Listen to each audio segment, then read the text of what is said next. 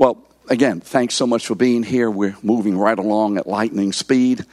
I don't know how you feel about what is happening in the class. And I can say this because with absolute honesty, I am as much anticipating what God will teach in this class by the Spirit as you are. And so we have a lesson given to us by the Lord using an old frog to deliver it, okay? Next week, the Holy Spirit will give another lesson as we move along. And I not always know what the content will be. I know what the general theme is because we're in the ascension. But what the specifics are, I don't know. So I literally, when I begin to seek the Lord and listen and read and, just be available, for me, this is an adventure. What is going to be the lesson for this next week? And so I'm excited about that because for me, what it does, it accentuates what I already know. It accentuates the presence and the necessity of the Holy Spirit, not only in receiving instruction and in giving instruction, but also in walking in the good of that instruction. Amen? And so I just had to say that. I am excited about what's happening in the class. Father, as always, Father, this is your class. We are your people, the sheep of your pasture, the recipients of your grace. Father, we thank you for that. And Father, thank you that not only daily, but moment by moment, you declare the glory of your presence, of your goodness and of your mercy, moment by moment, as we walk in life with you, being indwelt and led by your Spirit.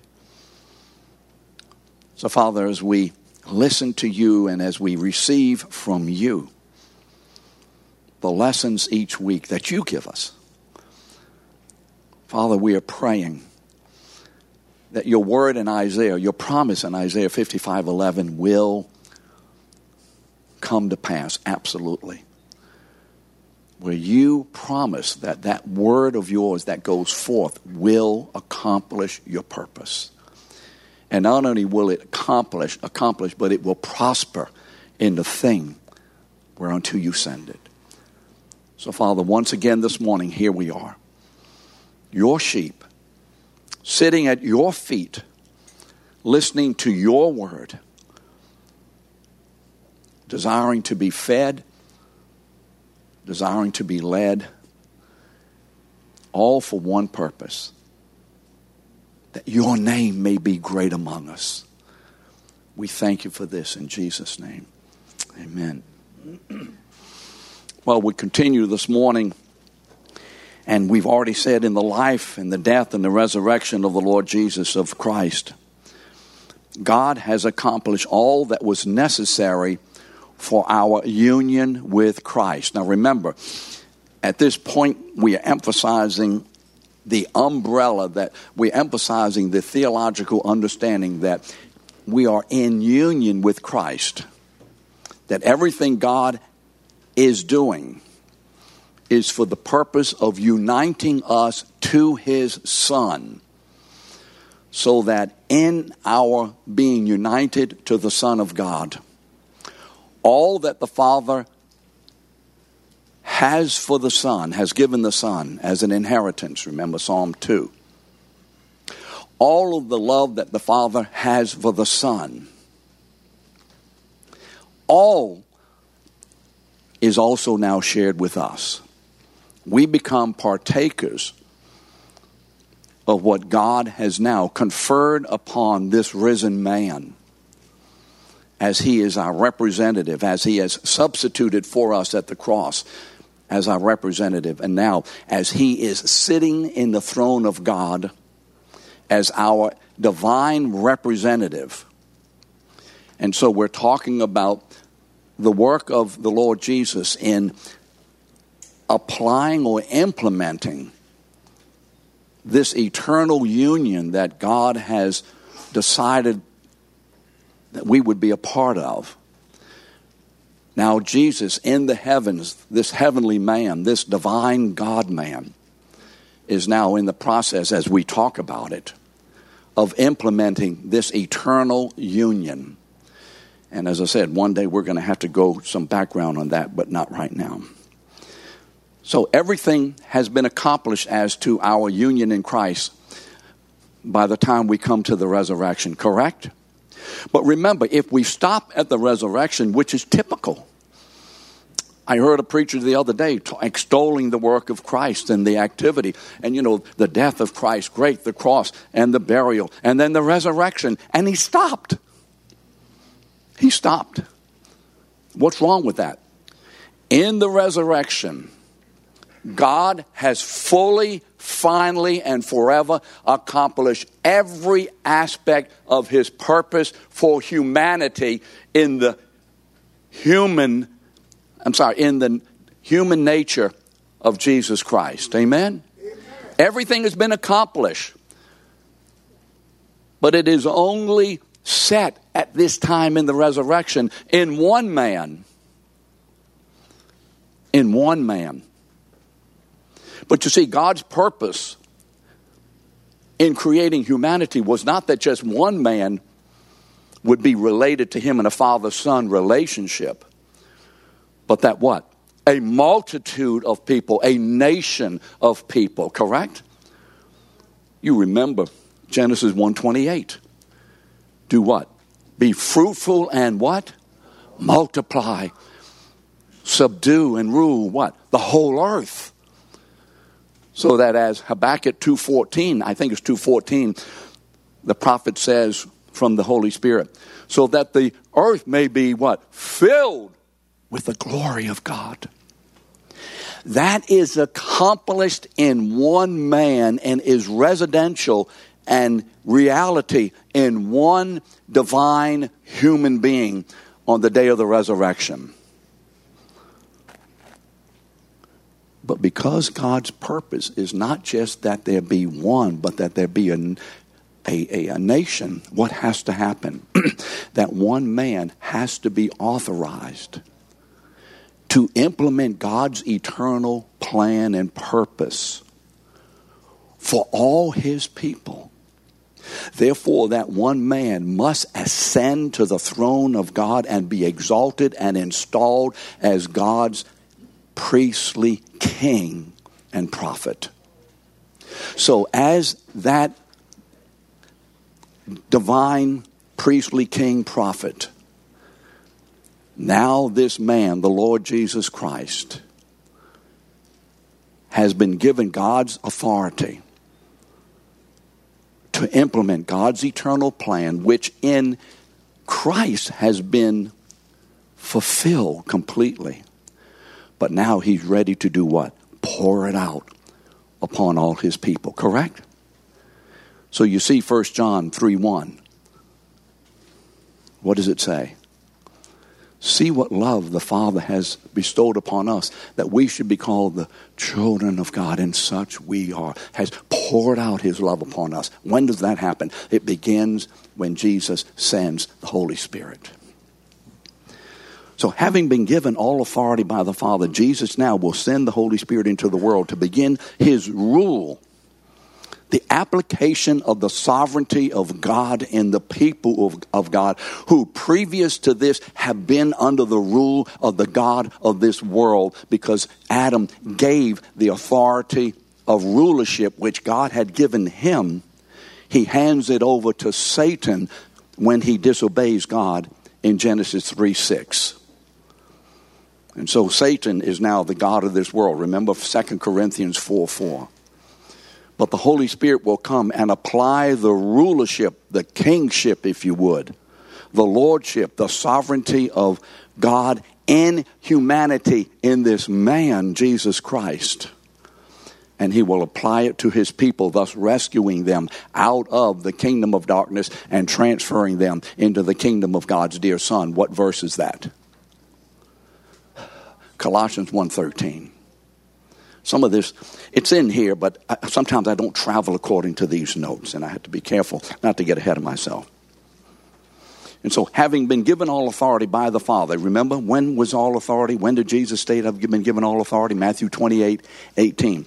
Jesus now will send the Holy Spirit into the world to begin his rule. How? By bringing his people into their eternal union with Christ. And I want you to remember Ephesians 1:4, talking about before the foundation of the world. And we'll talk about that a little more detail next week. Now, this morning, before discussing how the Spirit brings us into our eternal union with Christ, because typically when we talk about the Holy Spirit, especially in charismatic or Pentecostal churches, what we wrongly do is make the Holy Spirit the emphasis. We make the Holy Spirit the priority, where Holy Spirit does not make himself the emphasis. And we have to be very careful what God is doing by sending the Holy Spirit. There is a purpose behind this. So let's talk about that a little bit this morning. Now, by the way, am I deprecating, putting down the Holy Spirit? Am I doing that? No. We're just talking this morning about the primary purpose of God giving the Holy Spirit. The primary purpose. The primary purpose of the ascension is the fulfillment of God's eternal purpose for his people, correct? Bringing it to us. What is that? That his glory, that the glory of God the Father would be displayed in his people. And the only way the glory of God the Father can be displayed in his people is that his people be united to the Son, in whom the glory of the Father is now displayed in the humanity of this risen man. Did we get that? Did we get that? The purpose of the ascension in sending the Holy Spirit is that God's eternal purpose and plan and will and desire and decree is that his essential glory, the Father's glory, will be set in and set upon and dwells in and is manifested in and through a people. But that can only happen when those people are united to the risen Son of God. Why? Because the glory of God has now been set in and upon this heavenly man. Do you see, in the resurrection and in the ascension, the glory of God now is set in humanity? Do we see that? Are you with me on this? I want to make sure you're with me. The glory of God is now set in humanity. But where in humanity? In only what? One man. Only one man. So that as God's people by the Spirit are gathered into Christ, then the same glory that God has shared and is deposited in his risen Son will now be deposited and manifested in the people who are in union with the risen Son. We have to get this. Because you see, the truth of the matter is that anything and everything, may I repeat that, Mike? Anything and everything of my life in union with Christ is about God. It's about God. Anything and everything, no matter what it is, is about the glory of God. So something's happening in your life. Someone sins against you. Someone does something terrible against you, Andy. It's terrible. It really is. It's terrible. our first thought, naturally speaking and understandable, I don't know if I'm going to get through the lesson today. Understandably, the first thing we think about, or the first thing that comes to mind, good morning, Steve. The first thing that comes to mind is what? Me. Is that right? Is that normal? Yes, it's normal, right? Anton, correct? Oh, you're with me. Warren, is that right? Phyllis? It's you. Porter, it's you. It's you. It's you. It's me. That's normal, natural. But when that happens, the danger is this, that when we become the focal point of what has happened, what was said, the circumstance, we immediately become the focus. But then if we allow that focus to remain on me, it becomes an idolatry. And that issue, whatever it is, will then begin to corrupt us. So that when the issue brings me to bear, do you understand that? Me, my, I. As believers, what should we do immediately? How long? Immediately. How long? Immediately. One more time, Bill. How long? Immediately. Immediately. What should we do? Make a decision to focus the issue on God. So when people come into my office and there's, let's say, a disruption of the relationship, husband and wife, or child and parent, or whatever it is, for whatever reason, whatever's happening. The most important, my primary responsibility as a pastor is to make sure through a process of speaking and sharing and asking and listening, that by the end of that meeting, that person or those persons leave that office with the glory of God in view primarily. Amen? Otherwise, Mount, it's an idolatry that will destroy you. If you let yourself and promote yourself and think about yourself and stroke yourself in whatever the issue, you will be an easy target for the corrupting activity of Satan. Now, I don't know why I said that. Maybe folks needed to hear it. But that didn't count for the notes. So, you see, look at Isaiah 43:7. It may be in your notes. Everyone who is called by my name, this is Yahweh speaking. You know who Yahweh is? Lord. Remember in your Old Testament, the word L-O-R-D? Lord, Yahweh. 6,300 times. Yahweh, Yahweh, Yahweh. The God of glory. Everyone who's called by my name, those are believers. We're called by God's name. Amen? Romans 8:28, you see that. Whom I created, why? For my glory. My purpose in life is Genesis 1:26, for the glory of God as an image bearer. Do you see how it all comes together and is a unit and a comprehensive revelation? This means that God sent his son into the world to save a people. Why? For his glory. So that in a people, the greatness, the glory, the magnificence, the incredible unspeakableness of who this God is, in his nature as a triune God and in his character, may be experienced in me and may be expressed through me, out of me, to everyone else. So when the world sees and hears and smells and comes alongside, etc., of me, they may be struck by what? The presence of God himself.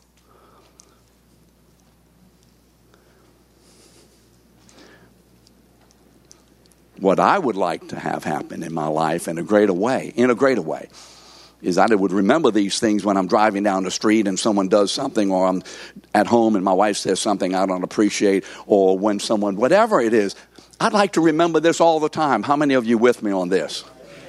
Yes. The problem is I'm just forgetful.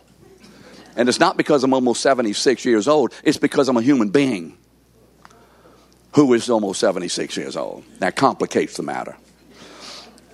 Ron, you're the only one older than I am, so I know you can say amen. Thank you.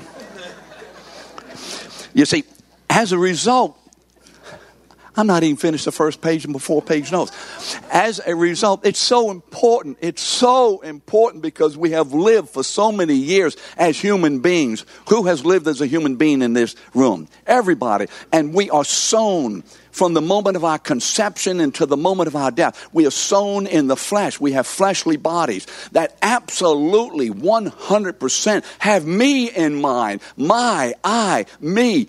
Did you get it? And I am the primary issue, and everything is for me. It is sown into us by the flesh. We can't get away from it unless you get out of your body. Can't get away from it. But in the ascension, the primary benefactor, let me say this. Let me go back a little bit. In creation, throughout the Old Testament, in the conception of Jesus, in the life of the incarnate Son of God, in the death of the incarnate Son of God, in his burial, in his resurrection, and in his ascension. Have I left out anything? The primary beneficiary of it all is the Father. All of it for the Father's glory. Do we see that, Rosa? Do we understand that? Butch? Natalie? Not Natalie, it's Natalie. Do we understand that? It's all about God. It's all for God and from God. If you don't learn anything else in this class, I want you to know this. Everything is about God, for God, and from God. Everything. Everything whatsoever. Always has been, is, and always will be. Let this begin by the Spirit to permeate our souls. And this was the zeal, you see, of Jesus' life. Remember John 2:17, zeal for thy house hath consumed. This is Jesus' zeal. Not a zeal to save a people in and of themselves. We're not the object of the zeal of Jesus, as some preachers teach. We're not the object of God's zeal, Todd, right? We're the means of displaying his zeal and the purpose through which his zeal is accomplished. Don't you see? What is this zeal that Jesus came to fulfill and it consumed him? That my Father may be glorified in these people whom I'm going to redeem by my blood. Eddie, that's the zeal. That's the zeal, Perry. That's the zeal of Jesus. That's the zeal. Why? Because, why was it Jesus' zeal? Because, and we went through this a while back, because it was the Father's zeal. Listen to what Jesus says in John 17 in this great prayer. I just have parts of the prayer in mind where I'm accentuating the word glory. Listen to this. John 17. You may have it in your notes, do you? Okay. The Father, he's praying. They've been in the upper room. They walk out. They go into a garden, across the brook Kedron. Jesus prays. And after this John 17 prayer, Jesus then goes into the Garden of Gethsemane. That's the time frame. The upper room, cross the brook, Kedron, pray, and then Jesus goes into the Garden of Gethsemane. This is not Gethsemane. Gethsemane comes after this. This prayer is preparation for Gethsemane. Father, the hour has come. What? What does he say? Glorify me. Your Son, that what? Why glorify the Son? that the Son may glorify you. Now wait, is not the Son of God already in his essence as to his divine nature always glorified with the Father's glory? Yes. So does this mean that the Son of God in his essence, the divine Son of God in himself, has lost some glory? No. Must be given some glory? No. Jesus is speaking, the Son of God is speaking as to the incarnate human nature. So the Son may be glorified as to his humanness, as to his humanity. And in that humanity being glorified, we also will be glorified because we will be joined with him in his return. All right, now, when the Holy Spirit is given. Amen? Since you have given him authority over all flesh. Remember? All authority has been given to me. Why? To give eternal life to all whom you have given him. I glorified you on earth. How? How? Having accomplished the work that you gave me to do. Obedience. Obedience. And now, Father, glorify me in your own presence with the glory that I had with you before the world existed.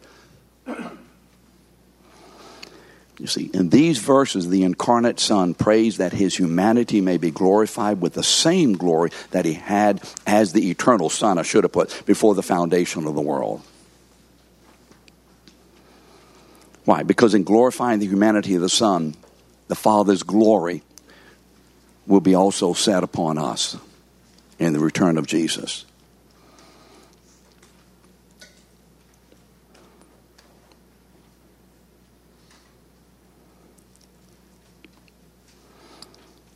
So what is the central ministry of the Holy Spirit? What is the central ministry in God authorizing Jesus to send the Holy Spirit? That God the Father may be what? Glorified in us. That's the reason the Holy Spirit is sent. The Holy Spirit is not sent to make himself known or to say something or proclaim something about himself. The Holy Spirit comes to proclaim, establish, and manifest the glory of the Father as it has been set into the humanity of Christ. Do we have that? Do we see that? That's what's happening. That's why the Holy Spirit has been sent into the world. You say, well, the Holy Spirit has been sent to give us power. Yes. To give us gifts. Yes. But all of those are not the primary reason. Those are the ways that the Holy Spirit accomplishes the display of the glory of God.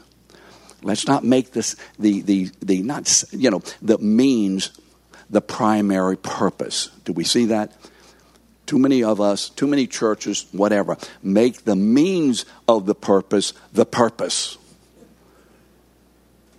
So the activity of the Spirit is the means by which the Spirit accomplishes God's purpose of being glorified in his people. We want to make sure we distinguish the two and not confuse them so we can better understand, appreciate, conform to, or cooperate with, etc., the work of the Holy Spirit.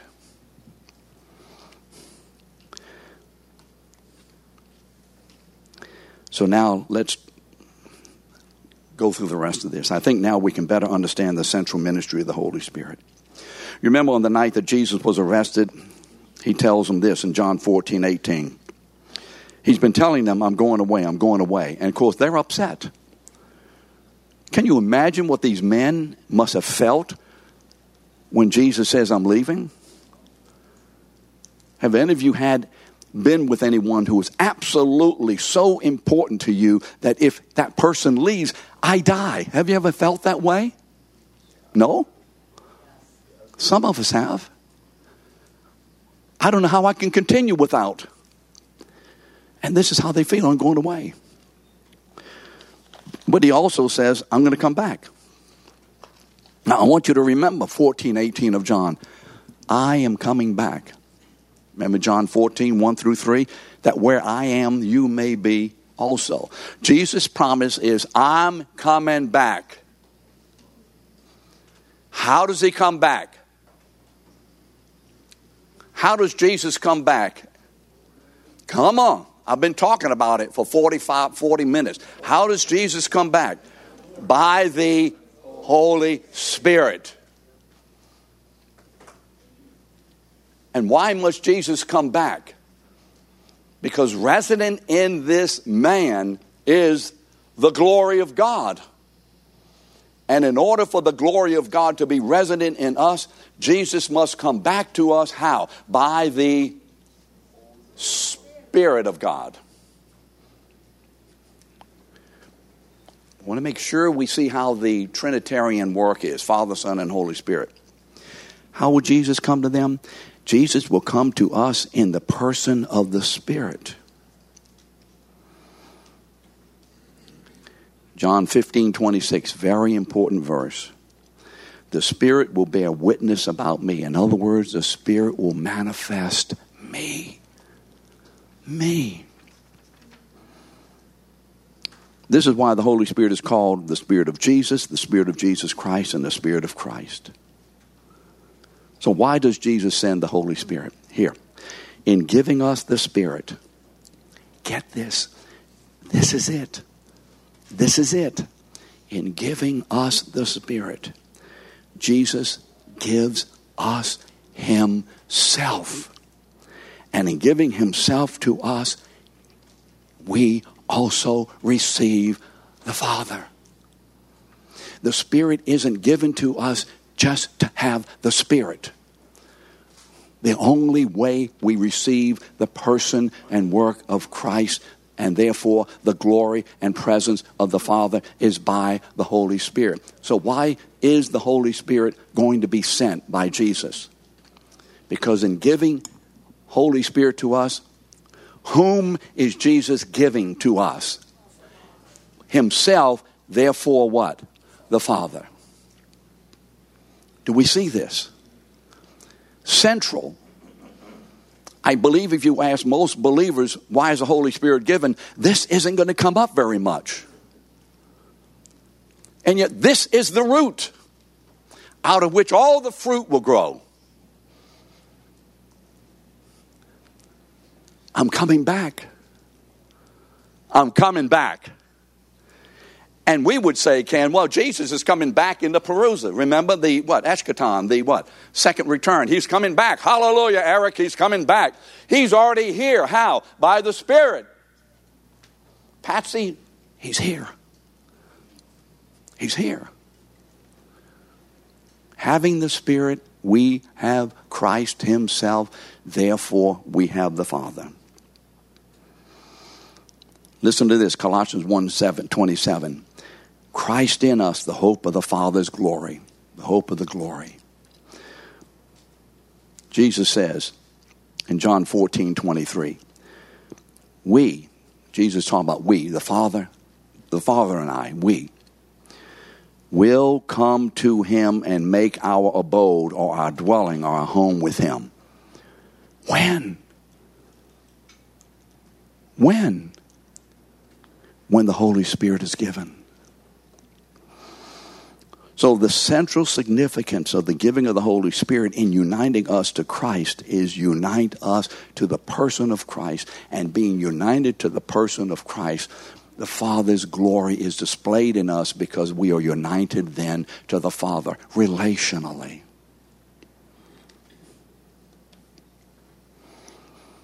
So what is the basis of our union with Christ? The basis of our union with Christ is Christ's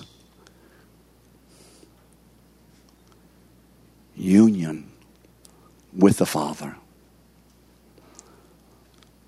If I were to ask, faith is the basis of our union with Christ. I think many would say yes, but that's not true. The basis. Remember what, the difference in meaning and understanding and purpose. The basis of our salvation the basis of our union, the basis of God's glory in me and in you is what? The completed, victorious work of Christ. That's the basis. The means of bringing us into Christ is by faith.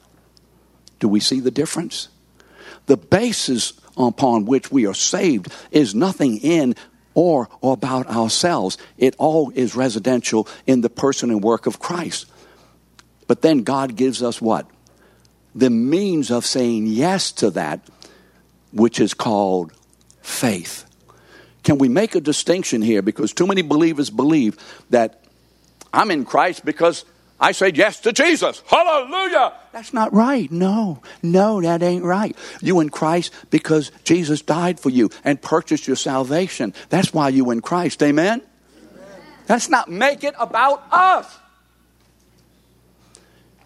And then we come into the good of it through God's blessed gift of faith, which is not our work. Ephesians 1:9.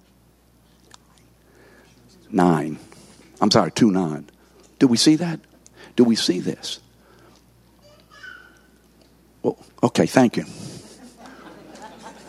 I don't know who said that, but it sounded like Rick Vega, but maybe not. You see, therefore, I'm going to get through it. The wonder and majesty of the work of the Holy Spirit is not principally about the Spirit, but about the Father as manifested in the Son who dwells in us by the Spirit. Can you say amen to God? What? Amen. If the Saints won the Super Bowl, we'd be on the walls. Therefore, the wonder and majesty of the Holy Spirit, the work of the Holy Spirit, is not principally about the Holy Spirit, but it is principally about the Father as manifested in the Son who dwells in us by the Spirit. Can you say amen? Yes. Oh, that we would leave this class, not only today, but leave this, these classes knowing one thing principally. It's all for God, from God, and about God. And let that be the truth that controls every single issue in my life. The Spirit is sent so we would know the Son and therefore the Father. John 8:19. If you knew me, you would know my Father also. By the word, that word knew is gnosis, which has to do with an experiential knowing of. John 17:3, we've already said this. This is eternal life, what? That they may know, personally, relationally know, an intimate fellowship, that they may know me, that they may know you. Talking to God, Jesus said, what? The only true God and Jesus Christ whom you have sent. Because we cannot know the Father apart from the Son. So when people in the world, when they say they know God and they don't believe in Jesus Christ as the Son of God, they don't know what they're talking about. And do not accept that. Now, you may not feel like arguing or whatever at the point, but don't accept it. The only way to have fellowship with the Father is through the Son by the Holy Spirit. It is a Trinitarian work. All three persons of the Godhead are always involved in everything about God. Always. All three persons. There's no such thing as anything about God or any work of God that only involves one person of the Trinity. It's not happening. There's no unilateral work of one person of the Trinity and excluding the others. All three are always involved. So what is our greatest occupation?